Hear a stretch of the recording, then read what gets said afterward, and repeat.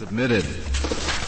We'll hear argument next in number 90-5193, Daud Majid Moomin versus Virginia. Well, that guy said no magazine was worth New England. The New England Medical Journal. Yeah. Mr. Bloom, let's move along, please, at the council table. We have another case.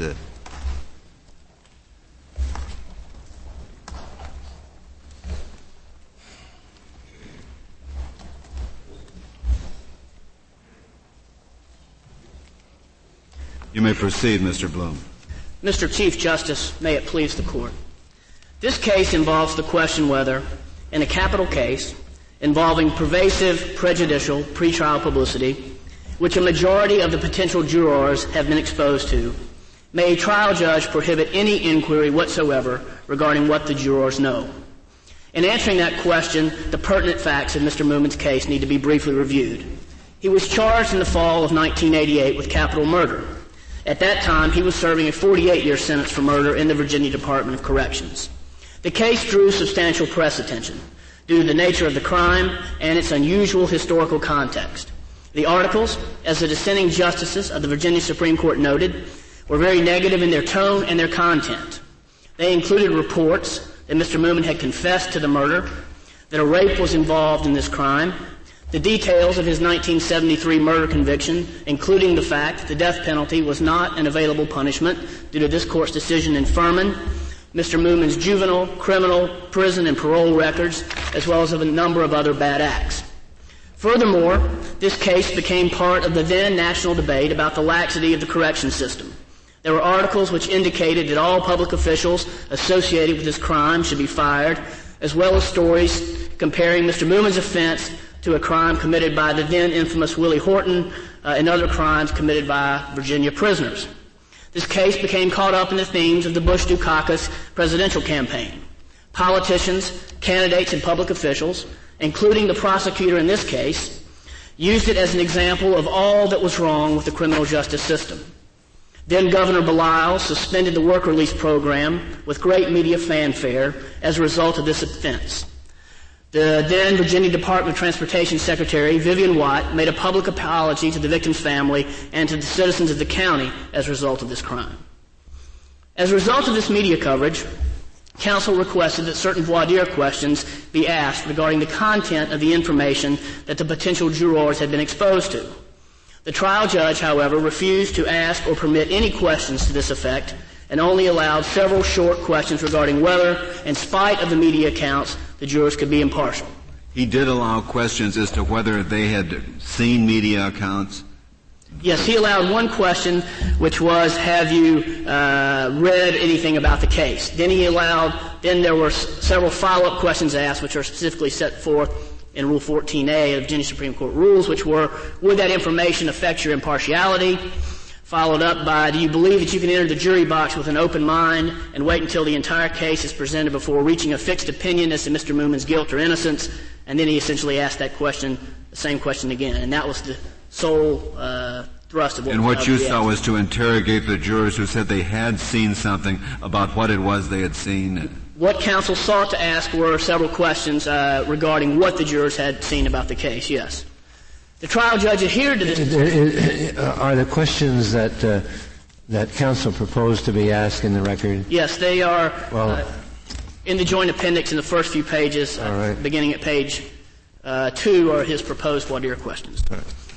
The trial judge adhered to this decision despite the fact that when the jury was attempting to be selected, that 16 of the 20-some original panel called acknowledged that they had read about the case. In fact, 8 of 12 jurors who ultimately convicted Mr. Moomin of murder and sentenced him to death had read stories in the press, although we have no idea what they had read. Was that disclosed by interviewing the jurors after the trial? Which ones had read about the case? Yes. No, the judge said... This is just based on what were the responses to the questions asked by the judge on voir dire? Yes, Justice Kennedy. The judge said, has anyone acquired any information about the case through the news accounts? The jurors raised their hand. They noted who they were, and then he asked these several follow-up questions. So you had an idea of who it was based upon that. It's in the transcript of record. It's also in the joint appendix. Was there a motion to change venue in this case? Yes, Your Honor. The motion was made several times. It was made pre-trial. The judge said it's premature. That was when a number of these articles were brought to his attention. The judge denied the motion, said we'll wait and see what happens during the jury selection process. However, he also made several remarks then which I think are factors that need to be considered. He said that it's my opinion you can get a fair and impartial jury in this county. I've heard it said, he noted with approval, that you can get an impartial jury here for anything if you want to, and made several remarks like that. Then there was, during the jury selection process, the jurors indicated that these jurors indicated they had read about the case. Counsel moved to ask the questions. That was denied. He then asked that all the jurors who had read about the case be excused for cause. That was denied. He then renewed his motion for a change of venue. Do you think that is part of your claim that the publicity was so pervasive that a bias should automatically be presumed? No, Mr. Moomin does not contend that this is a Irvin versus Dowd presumed prejudice case. I think the rule Mr. Moomin seeks is really more modest than that. This Court has essentially gone further than needs to be gone here and has adopted a rule, as in Irvin, that under some circumstances a juror's assertions of impartiality can be and in fact must be disregarded. Well, there's not a whole lot left of Irvin after Murphy against Florida and Patton against Yount. The significant thing about those cases, I believe, especially Patton versus Yount, I think supports Mr. Moomin's contention. The presumption of correctness. Let's talk about that precise point. I thought that in Patton against Yount, we said that the state trial court's finding of impartiality could only be overturned for manifest error. Now, I take it the rule you want us to adopt is one that says any time there's a lot of pretrial media coverage in a capital case, that absent content questions, such as you proposed during voir dire, that we're going to be able to presume that that's manifest error. No, Justice O'Connor, I don't really believe that's the rule that we seek. Let me say this about Patton. The Court gave the finding of impartiality, the presumption of correctness in Patton, and explicitly said this: we do so because the trial judge allowed a searching voir dire which was specifically designed to elicit juror bias as a result of the publicity. That simply did not happen here. This Court has acknowledged in other cases that without an adequate voir dire, the judge's findings of impartiality should be Well, of course, we have to distinguish, don't we, to some extent, whether it is a proceeding arising in state court or one in federal court. Certainly, we can impose different requirements in federal court than we would be required to impose by the Due Process Clause for state court proceedings. There is no question that this Court's supervisory power over federal court proceedings is broader. But nevertheless, the Sixth Amendment right to a fair and impartial jury applies in state court criminal proceedings, and it must. Yes, but you have here a determination by the trial court judge that the jurors who were impaneled were fair and impartial. And he made that determination based on their responses to these generalized inquiries. He essentially, I think, the fair reading of what happened is he took their silence on faith. The jurors could have been found to be impartial here by totally remaining silent. All they had to do was not respond to the questions regarding whether you could be fair and impartial. They didn't have to say a word. Well, there wouldn't be anything you could do about it in a federal court if they just stayed silent. You wouldn't say, I insist on individual voir dire of every single member of the venire. No, Mr. Moomin is not here seeking individual sequestered voir dire. However, I think if the Sixth Amendment right to a fair and impartial jury is to mean anything, it must mean that when the publicity, taken as a whole, poses a constitutionally significant risk that the jurors may have been influenced by prejudicial extraneous information, may have formed an opinion about the case, or be otherwise biased or partial as to guilt, or in a capital case as to either guilt or the appropriate punishment, and one or more jurors have been exposed to that information, then some reasonable inquiry must be made. I think more concretely, in a case such as Mr. Moomin's, where the publicity contains information which is inadmissible or inaccurate, which is material, and which is likely to mislead or inflame the jury as to guilt or punishment, some inquiry must be permitted as to what the jurors know. Again, this is a more modest rule than what has already been adopted by this court in Irvin, which is that sometimes jurors' assertions of impartiality must be disbelieved. It involves a narrower procedural rule than that adopted in Irvin, but is nevertheless necessary to its implementation. Because under some circumstances, as this court has acknowledged, pretrial publicity can impinge upon a defendant's right to a fair and impartial jury. This court has also acknowledged that a defendant's protection against that infringement, his protection against the effects of negative pretrial publicity, is his ability to demonstrate actual juror bias. Without some fair opportunity of finding out, in a case such as this, what the jurors know, that right simply cannot be honored. Well, when you follow that through, Mr. Moon, what is the goal of these further questions? To exercise peremptories, to challenge for cause? There's certainly no question that any defense lawyer would want to know this for peremptories, but that is not the thrust of the concern. The concern is, without this information, the trial judge simply cannot fairly evaluate the juror's assertions of impartiality. I think an example. But I mean, what specifically are you trying to develop? Challenges for cause? I think there would be a number of things. One, it would give the judge a basis to determine the juror's assertions of impartiality. But from the point of view of the defendant, it would be whether the juror was qualified to serve, or he should be excused for cause. Excused for cause. I think several things could come out. One, the judge would have something to evaluate it against. It seems to me, the essence of a judge's duty to apply the law to the relevant facts.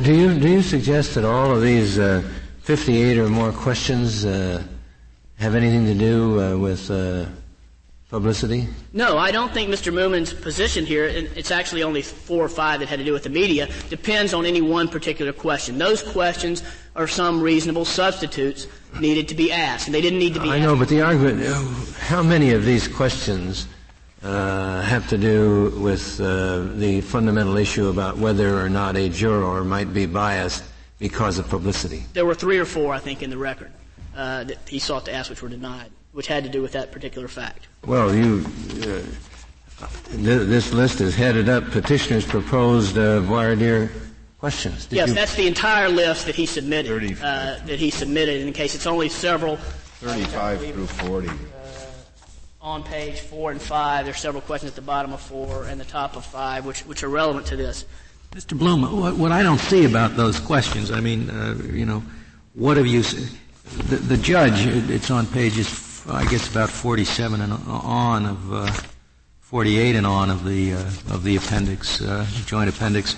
The judge spent a good deal of time making sure that the jurors understood that whatever they had heard, they were not to take into account, and asking them whether they could impartially decide the case despite that. And one of the members of the veneer was excused on that basis. One of the members was. And he asked the question more than once. He asked it several times, right? He really only went into it one time. There were a couple panels that were brought in where they weren't sure whether those people had been asked. They weren't part of the original panel, so as new people were brought in, they were then asked the same question. So it wasn't the same people being questioned over and over. Well, I see him as being rather persistent about it. He says, I'll repeat it in a different fashion. He goes into it several ways. Now, explain to me how it would help being sure that they weren't just feigning about being able to be impartial. How would it have helped to have asked the particular questions that you wanted asked, such as, what have you seen, read, or heard about this case? I mean, they admit that they've seen, read, and heard stuff. Why would it help to know what it is that they'd seen? Why would that help you to determine whether they could be impartial? Well, Justice Scalia, let me give a few concrete examples. That's what I think like. Would happen in a case. Okay. A potential juror called, what have you seen about the case? What have you read about the case? Well, I read that Mr. Moomin has a long prior record. Would you be able to put that out of your mind? No. Well, that juror, no judge, would agree that juror is qualified. Another example. Well, excuse me. Why would he answer no to that question, but answer yes to the more general question? Has anything that you've heard or read about the case so made up your mind that you couldn't put it out of your mind? Because I think that due to the nature of the prejudicial information, the way pretrial publicity prejudices someone, it's important to understand what they know. A juror may or may not know, for example, that they're not supposed to consider an individual's prior criminal record. The straight question, would this affect your decision? Without knowing it, they don't know the legal standard. This Court has recognized in numerous contexts that a juror cannot be the ultimate arbiter of their own impartiality. They do not know the correct legal standard. The Court has also recognized, and I think it's true, that jurors, it's difficult to determine juror bias because they may not want to reveal it, or they also may not know it. The kind of voir dire you're talking about, Justice Scalia, Mr. Bloom, would have to be sequestered voir dire. You don't want a juror standing up in front of the whole panel and saying, well, I read that he'd been such and such and such and such, and thereby infecting every other member of the panel with it. Justice Rehnquist, I think the term individual... I'm the Chief Justice. I'm sorry, Chief Justice Rehnquist. I think the term individual sequestered voir dire suggests an elaborateness of procedure that is not necessary. There are a number of ways you could have done this, and of course that would be free to the states to determine how to implement. Well, you would have had to sequester the individual being interrogated, the venire person being interrogated, from the rest of the potential jurors, would you not? I think there are a number of ways you could do it. Can you answer my question? Yes. I don't know that you necessarily would. Let me give you a way in which we do other things in criminal courts which might be relevant. Often, a potential juror is asked, have you ever been a victim of a crime? Rather than take everyone out and individually sequester the juror, that person is asked to come to the bench, and then the lawyers and the judge talk briefly at the bench, and you find it out. That's a procedure that could be used. Questionnaires is possibly another way to elicit what they know. The point is that this does not lead inevitably to individual sequestered voir dire. The states, some states may decide to go that way, as they've done with Turner, this Court's decision in Turner. They've developed different ways to try and implement that constitutional right. The fact that it may require some follow-up, however, does not mean that the opposite conclusion should be drawn and that nothing should be allowed to be done. Suppose the judge had granted these questions 32 through 41. Have you heard anything? Where did you get it? Have you heard any opinions about the case and so on? And your final question, 41, you say, can you disregard anything that might have been said and try this case on the law and the evidence you hear in this courtroom? And the juror says yes. And I suppose you can say, in order to get him off, you just have to say you don't believe him. And then you ask the judge not to believe him. Well, that, may or may not happen, depending on what an individual juror says. But well, I know, but to get him, unless you're going to challenge, unless you're going to, well, I suppose it is be possible that after the juror answers these questions, he may say, no, I am biased. That is another phenomenon which this Court has recognized and which. But if he says no, I can try the case fairly. Then the judge would have a number of facts against which to judge the juror's assertions of impartiality. And two, the juror may change their mind, but if the judge heard all that, found the juror to be impartial, then that finding would be entitled to the presumption of correctness. But it would be made on the basis of an adequate voir dire. Without it, with the procedures utilized in this case, essentially the judge had to accept what the juror said about their own impartiality on faith. But again, it is a fundamental principle that jurors cannot be the final, ultimate arbiters of their own impartiality. But he's finally going to have to accept it one way or the other, even at the end of the series of questions you want to propound. The final question still is, in spite of what you've heard, can you be impartial? The juror says yes, and the judge still makes a certain subjective assessment. Is this juror telling the truth? Yes, but then the judge has some facts, against which to apply the legal criteria. I think an analogy might be a suppression hearing. I don't think that anybody would reasonably say that all a lawyer can ask a police officer at a suppression hearing is, was the confession that you took from my client free and voluntary? You're entitled to get some information out. That is the essence of a judge's duty, to apply law to facts. Without that, there is no way to have any idea what the jurors know. And Mr. Bloom, one can presume facts. Now, you're arguing this doesn't have to be done in all cases, but just when there's been a lot of pretrial publicity. I assume this judge knew of the pretrial publicity. He had been advised of it. Why couldn't he say to himself, I will assume that all of these jurors know all of that pretrial publicity. And even if each one came up and said to me, I read, it's a small town, it's a local newspaper, I read every one of those articles. Even if they knew all of it, I would still accept their word. Now, why couldn't he say that? First, in this record, we have affirmative evidence that the trial judge did not believe that. He said affirmatively in the record that I think the media believe their stories are more widely read than they in fact are. So we know on this record that is not what the judge thought. However, even then, assuming that you still would not have any way in which the juror talked about the information, that demeanor evidence is relevant in this. In fact, in this case, on a less relevant issue, the judge excused a juror who said they were opposed to the Islamic faith because he didn't like the way they said it. That's the type of things judges do, but they do it by hearing at least a little bit about what the jurors know. And in this context, with this type of prejudicial pretrial information, some idea of what the jurors know is necessary. I don't understand your first point. Why is it that the judge's assumption that the media think that more people read them than do, why does that preclude his having made this decision on the assumption that everybody read everything?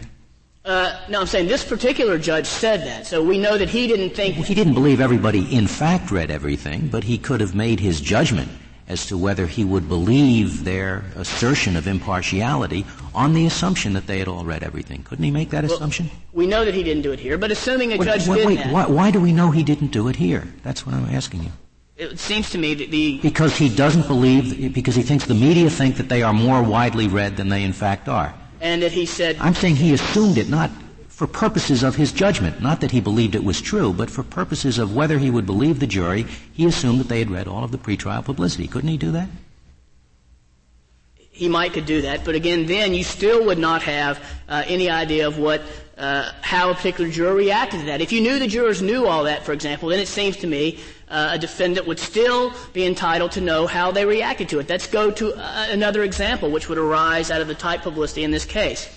The prosecutor in the 1973 case made statements to the press which were reported that Mr. Moomin got a 48-year sentence in 73 because the death penalty was not available.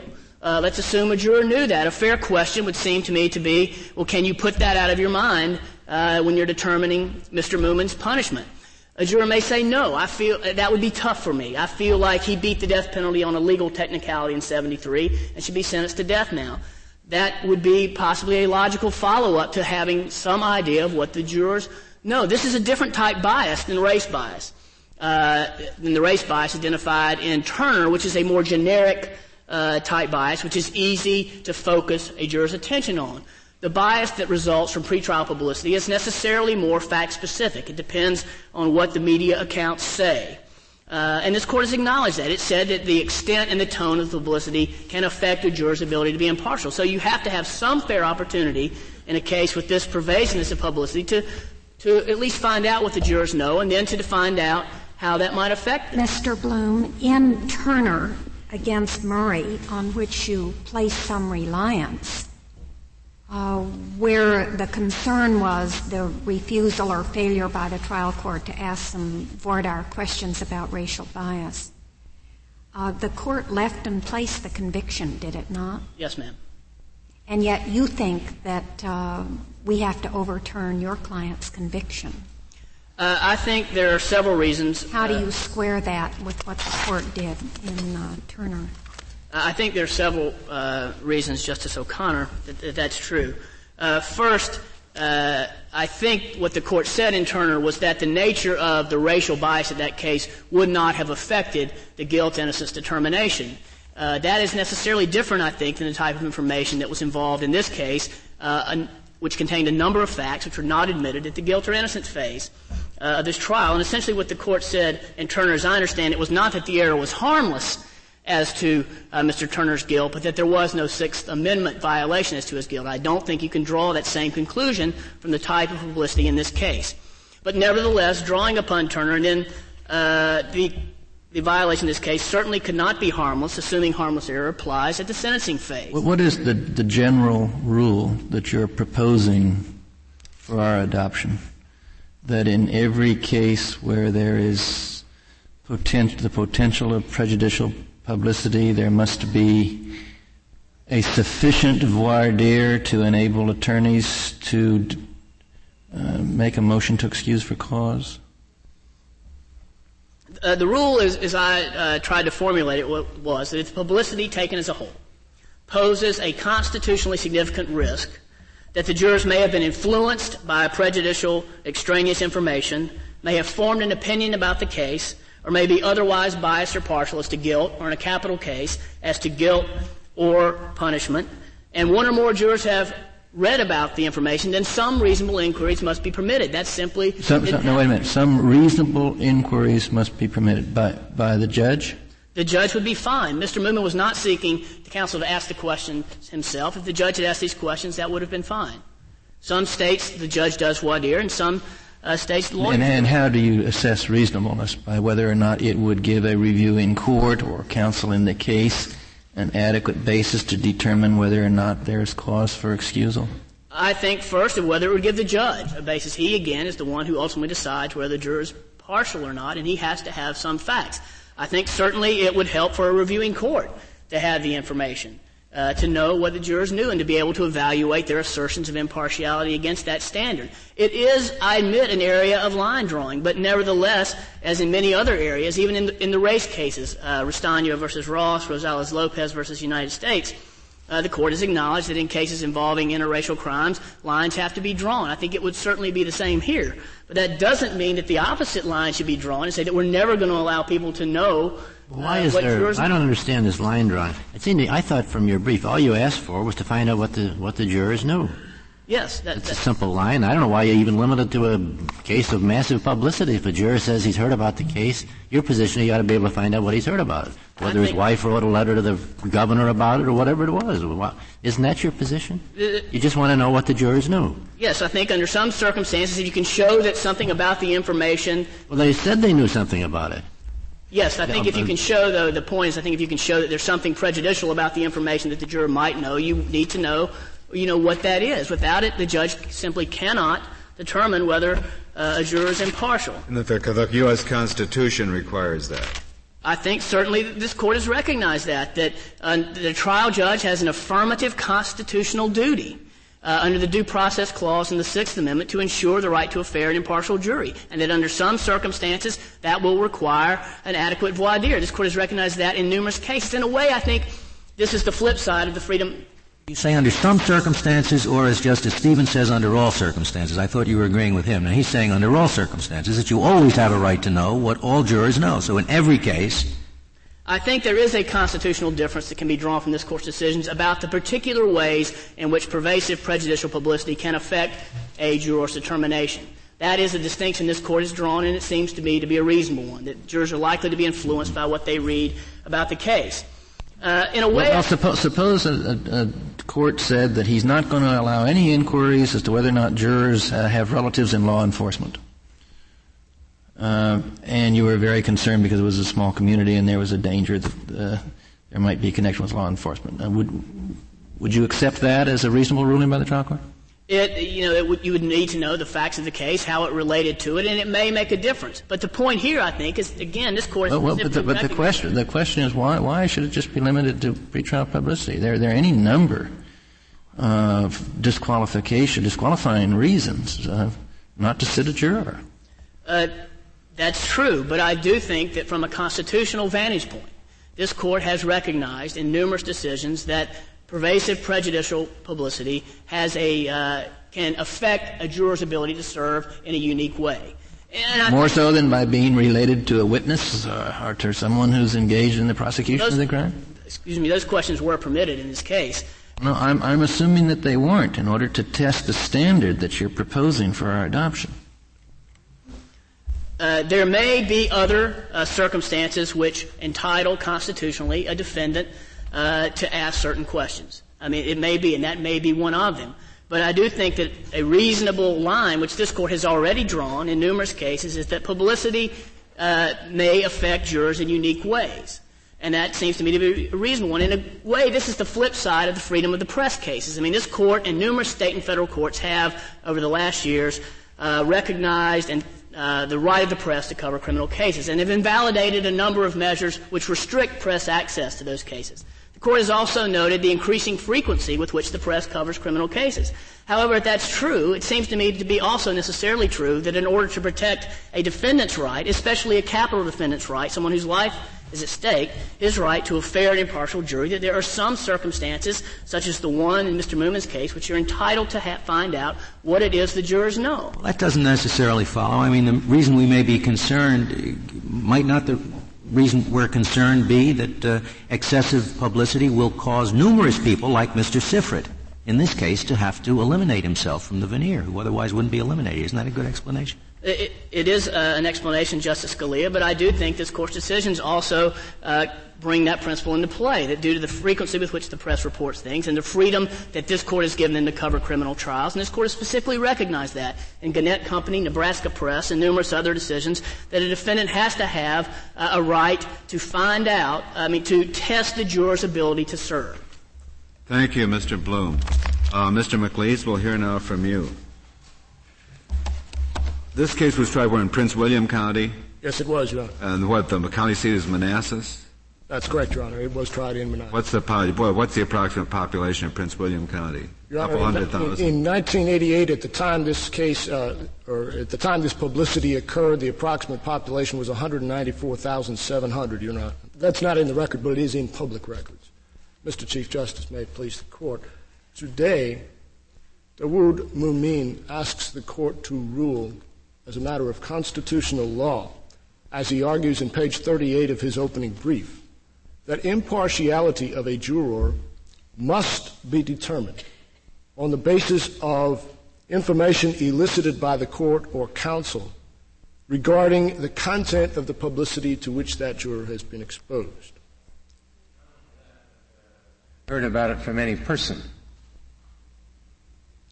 Yes, Your Honor. I think that the logic of his rule extends to inquiries. Well, his questions ask, have you heard about it from any other person? Yes, details of sources as well as content.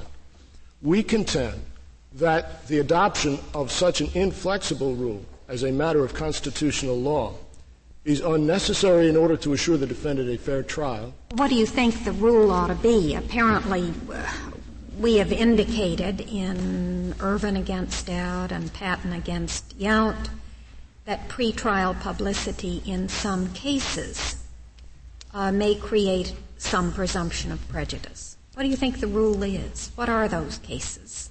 Your Honor, I think the rule should be that, first, content questioning of the sort we're discussing here is a tool like any other.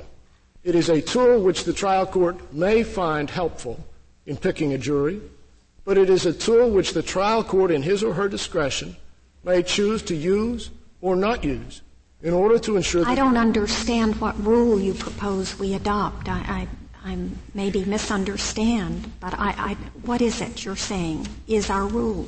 That the rule should be, Your Honor, that the use of content questioning is one of the many matters that is within the discretion of the trial court in conducting a voir dire, because there are a number of other objective factors which the court can consider. Well, what's the more general rule that you proceed from? Do you acknowledge that every trial judge has a duty to make inquiry with respect to the juror's impartiality? Yes, Your Honor. All right, and I take it that inquiry should be of reasonable scope to disclose likely areas of partiality. Yes, Your Honor. You would agree with that rule? Yes, I would. It must be sufficient to ensure that the defendant receives a fair trial before a fair tribunal. All right. Well, if that's true, if publicity is a particular problem in a particular case, then I assume that some questions must be directed toward publicity, under your view?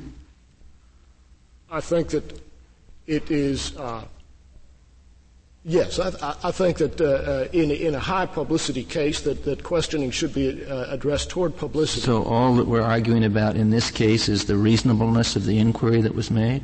Well, we're arguing, Your Honor, I think it's more than whether the trial court abused its discretion in this case. I think we're arguing as whether the court is required to include content questioning in that reasonable inquiry. Whether the trial court has, without content questioning, whether the trial court can make a reliable determination as to whether the juror's statement of impartiality. Well, I'll assume petitioner's counsel will say content questions are just one tool. He should have done something more than what he did. And I offered content questions. If you have some alternative, maybe that's fine. I suppose that's what he's going to tell us on rebuttal. Well, Your Honor, what he has maintained, both in his brief and in oral argument, is that the error of the trial court here is in not asking any content questions, and that content questions are a sine qua non of a determination that a juror can be believed when they say, I will not be affected in my judgment by the pretrial publicity. Well, do you take the position that regardless of the pretrial publicity and the particular circumstances, that the generalized questions asked by the trial judge here would always be sufficient? Your Honor, no. I don't think that we can make a broad statement to that effect. I think that. So you acknowledge that sometimes content questions must be asked? I don't necessarily acknowledge that there is any particular circumstance where this court can draw a bright line rule and say here, as a matter of constitutional law, content questions are required. Do you think in some cases they would be constitutionally required? It would depend. Yes, Justice O'Connor. Yes. It would depend on the. How do we draw that line? How do we know when they have to be asked? By applying the objective factors that this court laid down in Murphy versus Florida for determining when there is reason to question the veracity or the reliability of a juror's assurances that they can be impartial.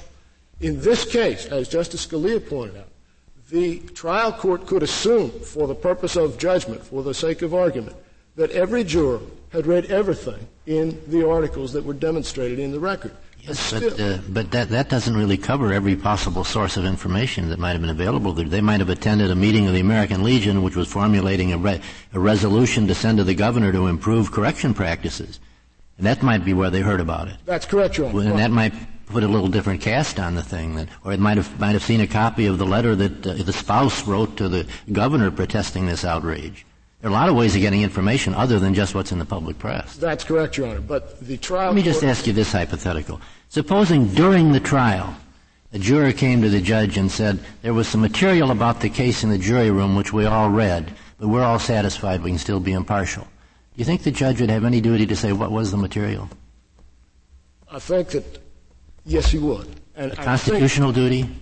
Yes, Your Honor. And how is that case different from this? It's different from this case because once the jury is impaneled, and the jury is instructed, of course, that they are to decide the case based solely on the law and the evidence that comes in the courtroom, then a breach of that instruction of the court, a breach of the juror's duty by receiving some other sort of information. He didn't know it was there. It was just lying on the table when they got there. They couldn't help but see it. I'm not suggesting that it requires that the juror be guilty of wrongdoing, but that's an exception to the rule. The rule is the juror doesn't receive any outside information. The rule has been breached here because the juror saw this information lying on the table. I think that, because that's the exception to the rule, that merits specific inquiry. And also it merits specific inquiry because it's so much more immediate in its effect in the very bosom of the court, in the jury room. How do you know it's more immediate? It may be that at breakfast that very morning the veneer person had gotten all the information. Well, you don't even know that. You don't know whether it's a newspaper a month ago or in a conversation with a group of friends the very day. Justice Stevens, we never know necessarily everything that may affect a given individual who comes to court to sit on jury duty. In any case, regardless of whether there's pretrial publicity or not, a juror may have ridden up in the courthouse elevator with someone who made a comment about the bad person who was on trial that day. But we can't hope to ask everything. Well, the general question, do you know anything about the defendant or the facts of the case, would bring that out. And then you say, what do you know? It's a very routine way to do it. But that bringing that out is not going to help the trial judge necessarily determine whether he believes the juror can set that aside as the juror. You don't think it would help the trial judge to know what they'd read? I don't think that the trial judge needs to know that in every Maybe he doesn't need to, but you don't think it would help him at any? You don't think there's a distinction between the wide variety of ways in which people can get information about a case and the nature of the information? It may help in some cases, Justice Stevens. That's why I say that in some cases, a trial judge in his or her discretion may find it helpful to ask content questions. I'm saying that it should not be required as an inflexible constitutional rule. Only sometimes, as a constitutional. I was disappointed to hear your response to Justice O'Connor, because I had thought that one of the advantages of your position, perhaps the only advantage, was that it doesn't get us into the very difficult line drawing questions that some of the colloquy with Mr. Bloom was bringing out. But now you tell me we're into that anyway. Sometimes we're going to have to say the Constitution does require it. Well, I don't think that the Court can draw a line to say when content questioning is required and when it is not. But there is such a line, son. There is one, but we can't draw it. It's in the nature of a discretionary ruling that each case must be decided on its own facts and circumstances. Then the Constitution never requires it. It's always discretionary. Well, I think that what the Court must do in order to determine whether there's reason to question a juror's statement that, regardless of what I've read or heard in the media or on the street, I can judge this case fairly and impartially, is evaluate the other factors this Court spelled out in Murphy versus Florida.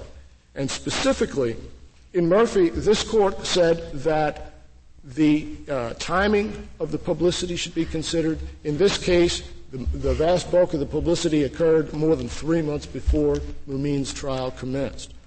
In Murphy, Counsel, before that, what about a question like this? What do you know about this case, and where did you get your information from? To each juror. Your Honor, that is essentially what Mumin sought to ask in this case. Not in those words. Not in those words, but that's the essence of what he sought to ask. And I don't think so. I think he should have gone just a step further. Well, we submit that is not constitutionally required. I mean, suppose somebody told this juror that I am a member of the investigatory process of the police department, and I know that sucker is guilty. Shouldn't the judge know that? And my question would get that. Your Honor, if we accept a rule that question itself must be asked in order to uncover that specific item of bias that Your Honor referred to, rather than the general questions which this Court asked, and by the way, with respect to the publicity, the trial judge rephrased the question 5 different ways as far as whether it could be impartial. Would you object to that phrase? Would I object to that question, Your Honor? Well, answer the way I suggested. I would certainly object to it being constitutionally required. I don't believe it's constitutionally required, because it assumes to say that is necessary in order to assess the juror's veracity when they say they can be impartial. It assumes that a juror's statements are inherently suspect. And that's one of the problems with Mumin's theory is that it runs counter to one of the basic assumptions that our system of trial by jury is founded on.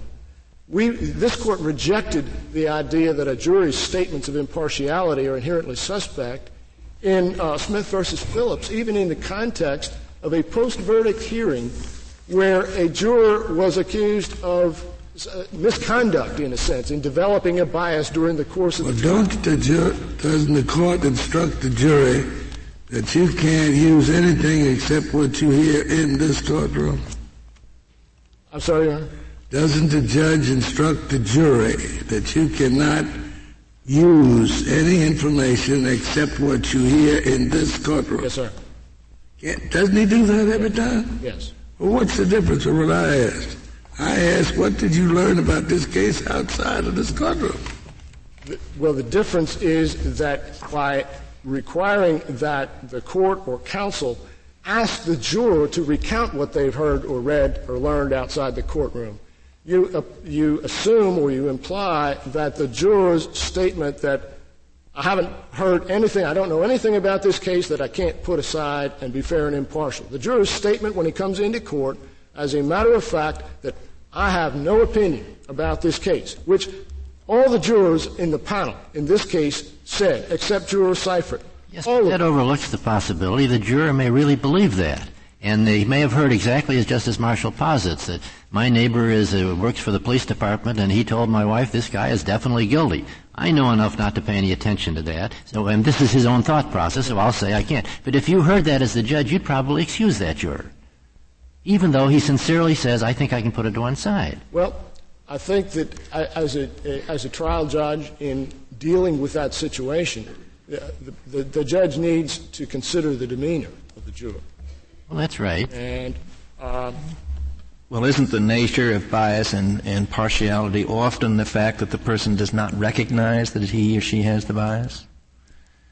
I mean, it's not just active animosity toward a party that we're interested in, but are those assumptions that the juror is not maybe even sure that he holds until he's examined about them or she's examined about them with some specificity? Well, of course. Or am I wrong about that? The jurors in this case were aware of what they had read or heard about the case. It's not a situation where a juror needs to be confronted with some unknown item of information about the case which might engender or trigger a bias that they're not aware of with general questioning. The jurors in this case come into court aware of what they have read or heard, and it's just a question of whether the court is going to be required to make them reveal that. All that you've just said doesn't become true, however, anymore if the publicity is more recent than 3 months. Now, when else doesn't it become true? No, I didn't. Well, I'm trying to find out in what other cases Virginia has to individually question the jurors in isolation from the others. You say if it's very recent publicity, the court would have had to do it. No, Your Honor. I said if the recency of the publicity is one of many factors that the court should consider. And must consider under the Constitution. In determining whether the court has reason to doubt a juror's assurance. So we're just going to have to look at it case by case and decide whether the Constitution requires it or not. Not the Supreme Court, Your Honor. Trial courts will. And trial courts do, as a matter of fact, as a practical matter. And reviewing courts will review them on constitutional grounds. What other factors? How recent the publicity was, what else is there? The nature of the publicity itself. What is reflected in the publicity. In this case, the publicity is factual in nature. To the extent that there was outrage expressed, it was expressed at the Virginia Department of Corrections. And Mumin's counsel tried to turn that to his advantage in arguing in mitigation, putting the Department of Corrections on file and taking the heat off his client. Another factor that should be considered is the atmosphere of the community. There's no demonstration in this case of a hostile community atmosphere. This is a large, busy, suburban community, and they have other things on their mind beside this one very tragic case. The court should consider the trial atmosphere itself. In this case, the trial atmosphere was impeccable. The court should consider the number of jurors in the voir dire process who expressed some kind of negative opinion about the defendant or about the case. In this case, the only juror who expressed a negative opinion was Juror Seifert, and he was excused for cause by the trial court without even giving the Commonwealth the opportunity to try to rehabilitate. I agree that the judge who's conducting the trial should consider all those things in his discretion. But as I understand your argument, a reviewing court should consider all those things in deciding whether the Constitution has been violated by not conducting individual interrogation. Well, that's the position you want us to enunciate. Not exactly. Our position is that an abuse of discretion may, in some conceivable cases, amount to a constitutional violation, but that in the normal case, that is not the case. The other factors that are involved are the demeanor of the jurors during voir dire. In this case, the trial judge was sensitive to the demeanor of the jurors. That's demonstrated by the voir dire of Juror Haynes, who gave all the right answers in black and white on the record. But the trial judge detected something in her demeanor that suggested she wasn't being as candid as she might be and excused her for cause. Which indicates that some specific questions are helpful to the fact finder. That's correct, Your Honor. And many specific questions were asked in this case on factors where the trial judge in his discretion found that they were appropriate. The trial court asked two questions addressing the racial aspects of the case. They asked a question addressing the aspect of the case as a sexual crime. They asked a question about jurors' attitudes toward people of the Islamic faith. And the jurors were candid and open. They didn't feel reticent in responding to these. We've got two jurors speaking up and saying they didn't approve of the Islamic faith. We've got Mr. Seifert saying straight out that he can't be fair. We've got Ms. Dayat saying that she thinks she can be fair, but you never really know until you test it. And she was excused for cause, which does not appear in the joint appendix, but at page 329 of the appendix from the Supreme Court of Virginia, it shows that she was excused for cause. Could you answer a few brief questions about Virginia procedure? Is it either the practice or permitted by statute to inquire of the jurors after the trial is over as to sources of bias? Were the jurors in this case questioned by counsel? On the record, they were not. And was there anything offered in post-conviction proceedings to show that they'd been questioned? This is direct appeal, Your Honor. There's been no. There have been no post-conviction. No, sir. There has been nothing. And the other question I have is does the trial court always ask the questions? No. The trial court always asks questions. But the trial court is required by law to permit counsel to ask questions also, and in fact, this case, the trial court permitted counsel to ask extensive. To ask the questions directly, not just to submit the questions. Exactly. Yes, sir. And in this case, the defense counsel asked many questions in panels of 4 and 3. Yeah, but he wouldn't let them to inquire specifically what they had read or seen or heard. No, he cut that off. Controversy. Yes, sir. Now, although when the trial court found it necessary, and especially he didn't want anybody asking what the juror had heard from his or her spouse. Well, he didn't find it necessary to go into that in order to determine that he believed those jurors when they said they could be fair. When the trial court found it helpful or necessary to go into content questioning, in this case he did so with Juror Walters. Now, each of these jurors in panels of 4 was questioned by defense counsel about whether they had discussed the case with anyone. So they addressed not just what have you read in the newspaper, but they knew who had or had not discussed the case, which, of course, would involve information that wasn't. Yeah, but how far did he allow them to go in that when they said, yes, we have discussed it with somebody? In one panel, several gentlemen indicated they discussed it with their wives when they'd read about it in the newspaper, and the trial judge said we don't need to go into the content of that. In another panel, Ms. Walters was the only one in another panel who indicated that she discussed it with someone. She was a school crossing guard employed by the Prince William County Police, and she said she had discussed it with her lieutenant, who was her supervisor in her job. And in that case, the trial court and defense counsel both inquired into the content of the conversation she'd had with her supervisor. And at the conclusion of that examination, Mumeen elected not to challenge Ms. Walters for cause and didn't use any peremptory challenge against her either. And in fact, Ms. Walters did sit and try this case. In other panels, where in one panel a juror indicated that he had discussed the case just casually, and the judge didn't feel it necessary in that situation to go into the content of his discussions. In another panel, a woman said that she had discussed the case with several people, and she was excused for cause for a different reason. And in a final panel, Juror Dayat indicated that she had discussed the case with certain people. Ms. Dayat was employed in the news media, and eventually she was excused for cause because she said that she knew one of the witnesses in the case, and she really felt that might influence her impartiality. Is she the one that had a paper to get out? Yes, sir. At the conclusion of the small panel voir dire, Mumeen did not renew his motion for a change of venue. And we submit that this may be indicative that in his mind at that point, having concluded the entire voir dire, concerns about the impartiality of the jury were not uttermost in his mind.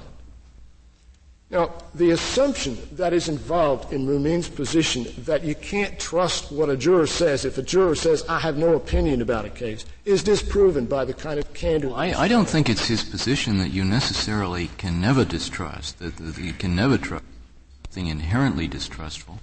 His position is that you can't assess it, in fact, without knowing more than this judge was willing to inquire into. Well, Your Honor, our position is that jurors, and I think the law is well established, is that jurors are presumed to be impartial. And it is incumbent upon the defense to demonstrate partiality. And in order to do that, one of the things that they must do is demonstrate some reason to why the trial court should distrust a juror's statement about whether or not they have an opinion in the case. And that simply was not done in this case. The amicus brief suggests that jurors come into court eager to please the trial judge and eager to give the right answer and seem to be fair. We suggest that jurors are real-life people with real-life problems of their own, and they're called into court at substantial inconvenience and to hear a grisly murder case for a week with the ultimate wrenching prospect of deciding whether an individual should live or die. They don't have a particular incentive to sit on jury duty. Their practical incentives far counterbalance any kind of inclination they have to give some answer that theoretically the trial judge suggests. And in fact, the record in this case shows the trial judge didn't suggest that he wanted the jurors to say they could be impartial. In 5 different ways he gave them the opportunity. He rephrased the question and gave them the opportunity to say that they could judge the case fairly, or they could not judge the case fairly. And as soon as one or more of them did, he excused them for cause. We submit that the adoption of this rule would go farther than this court has gone in requiring voir dire questions in the past. In Turner versus Murray and Ham versus South Carolina, where this court has required specific types of voir dire questions, what the court has required is that the juror be confronted with a possible source of bias and asked to search their conscience and state whether they would be subject to that bias or not. The question mandated by the court in Turner was, the defendant, Willie Lloyd Turner, is a member of the Negro race. The victim, Jack Smith, was a white Caucasian. Will these facts prejudice you against Willie Lloyd Turner or affect your ability to render a fair and impartial verdict based solely on the evidence? And the questions mandated in Ham versus South Carolina were similar. What Mumin wants to do here is far more intrusive. What he wants to do is search the juror's memory for facts and then dispute the juror's statements about the juror's reaction to those facts. That kind of intrusive inquiry has never been required by this court, and we submit that it should not be. The effects, if it were, would be undesirable on the American jury trial system. It would require individual voir dire in one method or another in every case to prevent other jurors from being exposed to this information that one juror may have that supposedly would be contaminatory. There would be no principled way to restrict the inquiry to simply cases of pretrial publicity, as Justice Stevens' question, I think, brought out, and as Mumin conceded at trial, the same logic would apply in other situations. In death penalty qualification, if a prosecutor wants to probe a juror's assurances that they can follow the law and consider imposing the death penalty. Do you think it would make any difference if the juror had been in the store and seen it but didn't think that would affect his prejudice? Seen what happened? It may be something that the trial court would want to consider in deciding whether content questioning would be desirable or would be helpful in that case. You're not required to find out whether he saw the crime committed. Well, that might be the source of one of these jurors' information for all we know. Well, certainly. I've been in the store and watched the whole thing take place, but I can be fair because I know what happened. Certainly, the trial court in this case asked the jurors if they received information about the case from the news. They'd say yes, they did, but I can be fair. Yeah. The trial court asked if the juror had an opinion about the case, and that is a crucial. I think that is a crucial aspect of voir dire, is determining if a juror has an opinion. None of the jurors in this case indicated they even had an opinion about the case, much less an opinion that they could set aside, that they could not set aside and judge the case on the law and the evidence, except for Juror Seifert, who said he couldn't be fair and he was excused. So a crucial question is whether the juror has formed an opinion about the case. If Mumin's rule is adopted, it'll apply to death penalty qualification. The prosecutor will be able to explore the content of a juror's religious beliefs about capital punishment in order to assess their veracity. A defense attorney in examining a juror who's been the victim of a crime may be able to probe the content of the juror's memories of the pain and fear and humiliation of their own crime in order to assess their ability to be fair. In these and many other ways. Thank you, Mr. McLeese. Your time has expired. The case is submitted. The Honorable Court is now adjourned until Monday next at 10 o'clock.